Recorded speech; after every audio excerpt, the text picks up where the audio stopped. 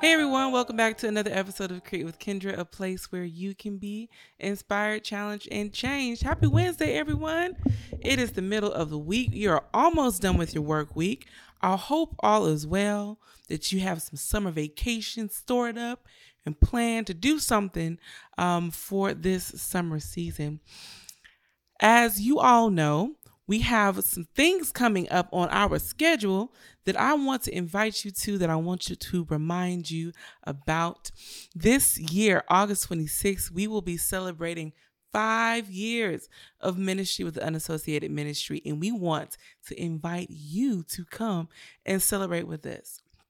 This will be the fifth year of just pouring into young people, of evangelizing, of just doing God's will and doing God's work. And we are going to head to Los Angeles for our notable Poetry Jams. So if you're interested in auditioning for the Poetry Jam, or if you just want to come and make a nice little weekend, y'all come through. And guess what? The event is free. We love free things, right? I know I do. So for more information on that, head on over to our website at www.un-associated.com for more details. Speaking of un-associated.com, there is also a function for those that are new to this show. Welcome. There's a function on the Unassociated website that is called Ask Kendra. Ask Kendra is a space and a place for you all to ask questions. If you want a topic of discussion to be had on an episode, or if you have a question that you feel like we need to talk about this stuff. We don't talk about it in church. We don't talk about it in our community. We don't talk about it with my family. So that is the place. If you want a topic of discussion or a question to be answered, head on over to www.un-associated.com/Ask Kendra for more details. I absolutely love the Ask Kendra questions. And I thank everyone for listening to this show. And I'm glad to hear that what has been said on this show is making a difference and is mattering in so many people's lives. Y'all, it's really not me. It's not. But it is the inspiration of the Holy Spirit that allows me to do what I do and sustains the show. So I'm grateful that God is using this platform for his glory and for the edification and the growth of his people. That being said, today's episode is an Ask Kendra question. Now, this one is a long one, but I love it. For many, I know for more particular, this question from this woman is something that we can all relate to. And so I'm going to read a bit of what she wrote, and we are going to unpack it bit by bit. So this person wrote in, how do I trust people again? I went through the worst heartbreak I've ever been through over a guy, of course. And after realizing that what was going on, I felt like an idiot. I'm someone who loves to love people and so my brain just didn't comprehend how he could be so careless with my emotions. The question continues to say, because y'all, we know we need a little backstory so we can understand what's going on. She begins to write, on the bright side, this experience has brought me so much closer to God. I trust God so much, but I can't say the same for the people in my life. I'm scared to share my emotions with close friends. I don't let guys get close at all anymore. And it feels like no one other than God truly cares about me, even though I know that's probably not true. When someone tells me they love me or they admire something about me, I assume they're only saying it out of pity or to get something from me. I know that no one will ever love me the way God does, but I know he puts people on earth to love us too. How do I know I can trust someone? knowing that someone may only be in my life for a season? How do I still show them love without fearing disappointment so much? All right. I love context. It's good to gain context of what's going on. So let's get into it. There's a portion of the question that I want to start. I want to start from the bottom up. And you asked, how do I still show them love without fearing disappointment? Now, I want to set the record straight. When you are in relationship with people, a parent, a friend, whatever, people are going to disappoint you. That's it. Disappointment is inevitable. You cannot avoid it. When you are dealing with people, people are just going to disappoint you. And I like to think of it as from two different perspectives. I'm not a parent, but I have parents and I know what that's like. So between a parent and a child relationship, let's say I actually have my mom here right now. Hey, Mama. She said, hello. What was the time that you were really upset at me when I was a kid, like a small kid? Yeah. She's here to help me out, y'all. Oh, come on. No, I've never, not when you were 5 and under. Oh, look, she's in some sort of parental bliss right now. So I'll try to gather up some memories. For instance, let's say, I remember something. Okay. Whew. I just used to like leave stuff on the floor. Like all in the floor. And I remember my parents bought me this Hooked on Phonics set. You remember that set? It was like different levels of like reading stuff, right? And I may have been maybe 5 years old. And I'm thinking, I'm going to learn how to read on my own. So I take this huge box of Hooked on Phonics and I start to tear into the box. Books here, cards there. This is when they had the cassette tapes here. And we were getting ready to leave the house. And so instead of cleaning up the mess that I made, I just left it. And not only did I just leave it, I left it in their room, my parents' room. And so we get back home and my mom walks in the door and she's like, Kendra, come here and clean up this mess. And she's so mad. Like I left them, like it was a mess. I get why she was mad. And I was like, oh my goodness. But just because I did something that she didn't like, that it highly irritated her, does not mean that she stopped loving me. Just because you do something that isn't pleasing to your parents doesn't necessarily make them happy, or even, I'll go further, doesn't necessarily make them proud. Does not mean they stop loving you. Think about Jesus and us. We disappoint Jesus all the time. All the time. We will wake up and be like, Lord, I'm going to live for you. I'm going to walk for you. And then 30 minutes later, we doing our own thing. Not even considering Christ. Not even considering who we are and who we want to please, right? It's the same thing. And I want to stay there when it comes to our relationship with Christ, because we have to use him as the center. We have to use him as the focus and the example of how we should treat people, of how we should love, how we should show up, right? And I want to take us to Romans chapter 5. This is the New King James Version, Romans chapter 5, verse 6 through 10. And we've read this time and time again, but it's still so sweet. And it's still such a great reminder of how imperfect we are, how oftentimes we disappoint Jesus. And the word says, for when we were still without strength, in due time, Christ died for the ungodly. For scarcely for a righteous man will one die, yet perhaps for a good man someone would even dare to die. But God demonstrated his own love towards us in that when we were still sinners, Christ died for us. Much more than having now been justified by his blood, we shall be saved from the wrath through him. While we were still sinners, Christ loved us.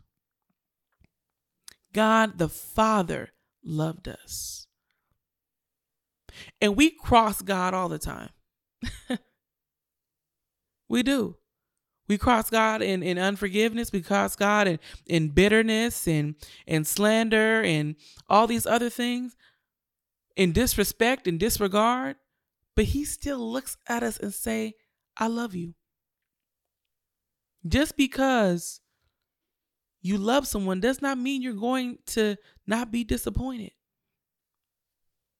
And what I love is that while we were still in sin, Christ died. He didn't wait until we got right, because the reality was we wasn't going to get it right. But love kept him on that cross. Now, Jesus is not asking for us to nail us to a cross. He's just saying, love thy neighbor as thyself. He's just saying, follow 1 Corinthians chapter 13. He's not saying you need to get nailed to a cross. So when you think about love, don't think about the fear of disappointment, because it may or may not come. But love has to be a constant in spite of the disappointment. Another thing you talked about was that you were scared to share your emotions with close friends. But I also want to encourage you, if you have good friends that draw you to Christ, don't throw them out. It's okay for this moment in this season that you struggle with trust. But my prayer for you is that God will lift that burden off of you. We also have to be and recall his word about what love is. Because love isn't letting people run you over. Love isn't you not having any boundaries. But according to 1 Corinthians chapter 13, love is patient. It is kind. It does not envy. It does not boast. It's not proud. It does not dishonor others. It is not self-seeking. It is not easily angered. That's a good one. It keeps no record of wrong. Love does not delight in evil, but it rejoices in the truth. It always protects. It always trusts. Always hopes. Always persevere. So for the person that wrote in this question, my challenge to you, and for those that can relate to this, really take this scripture and sit in it. Don't just read it, but sit in it. Look up the definitions of patience, kindness, of envy, of delight, of trust, of hope, of perseverance. Really get into it. Because you see it on the t-shirt, you see it on the billboard, people have it tattooed on them, but we really need to sit in God's word and allow his word to minister to us. And so that is my challenge for you today, to sit and let God's word minister to you. And the last thing that I want to share about is going back up to the first initial question. How do I trust people again? We're searching to trust people, but God never in the word said to trust people. Now, if you find the scripture that it says it does, I'm standing to be corrected. But from my understanding, God never tell us to put our trust in people. And another question is for this individual, this guy that you're talking about, or maybe if you're listening to this and it's not a guy, it's a family member, a parent, a sibling, whatever it is. Is that person in the place of God? Because sometimes we idolize people in our lives. We spend more time with them. We reverence them. We give them glory. We give them our attention. And we put God as secondary. So we have to evaluate, where is God in this? And could it be that this dude you was talking about, was he high up? Was he essentially sitting in a seat of an idol? Where was God in this exchange? Where was God in that situation? Right? And my response to how do I trust people again? My response to that is trust God. I know that's like, well, Kendra, you're not really answering the question, but that's going to be my answer. Trust God. Because God will begin the healing that you need. Because just simply reading the narrative that you sent, there's some hurt. Not even some, there's a lot of hurt. And you need to be healed through Jesus Christ before you can even think about trusting people. Because you will always struggle with trusting people if you don't allow the Lord to heal you from the inside out. It's going to be a constant battle. There are going to be people in your life that you want, that are there to help you, that are there to support you. And you looking over your shoulder and you like, no, because there is a root that needs to be plucked. There is some wounds that need to be healed. And so that's where we need to start. Asking the Lord to heal. Asking the Lord to reveal to you. Proverbs 3, 5, and 6, and I say this all the time, and I'm going to keep saying it. Trust in the Lord with all your heart and lean not to your own understanding. That's where you put your trust in. It literally says in the word, trust in the Lord with all your heart and lean not into your own understanding. All your ways acknowledge him, and he shall direct your paths. When you trust the Lord and when you really surrender to him, he's going to show you the way. He's going to soften your heart. He's going to give you discernment. He's going to speak to you if you let him. He will never force his way, but if you let him, he'll do it. So I hope that was helpful. I hope that that it gets better for you, that this was the seed, that this was the push that you needed to hear. And for those that can relate to the sister and say, hey, sis, I'm with you, I pray the same for you. So let's pray out. Father, we thank you so much for this opportunity. We thank you for this question that came in, the boldness of this person to send something, to share their insecurities, to share what they're going through. It takes a lot of courage, and we thank you for being the greatest encourager that we have. God, I pray for folks that struggle with trust, that struggle with love, that they first experience your love, because without experiencing that, we don't know what true love is. God, I pray that you begin to do the heart work, that you begin to transform us from the inside out, create in us a clean heart and renew the right spirit within us. God, I pray for this woman that wrote in, and for people that can relate to her, that you begin to do the work in them. In Jesus' name I pray. Amen. All right, y'all, that's all I got for this week. I hope it was helpful. I pray that the Lord continues to do the work in you, that you are inspired, challenged, and changed. My challenge for y'all this week, get into his word, the scriptures that we talked about. Proverbs 3, 5 through 6. We talked about Romans 5, 6 through 10. Get Corinthians. 1 Corinthians chapter 13. Get into these scriptures. Meditate on them. It will do you good and never do you harm.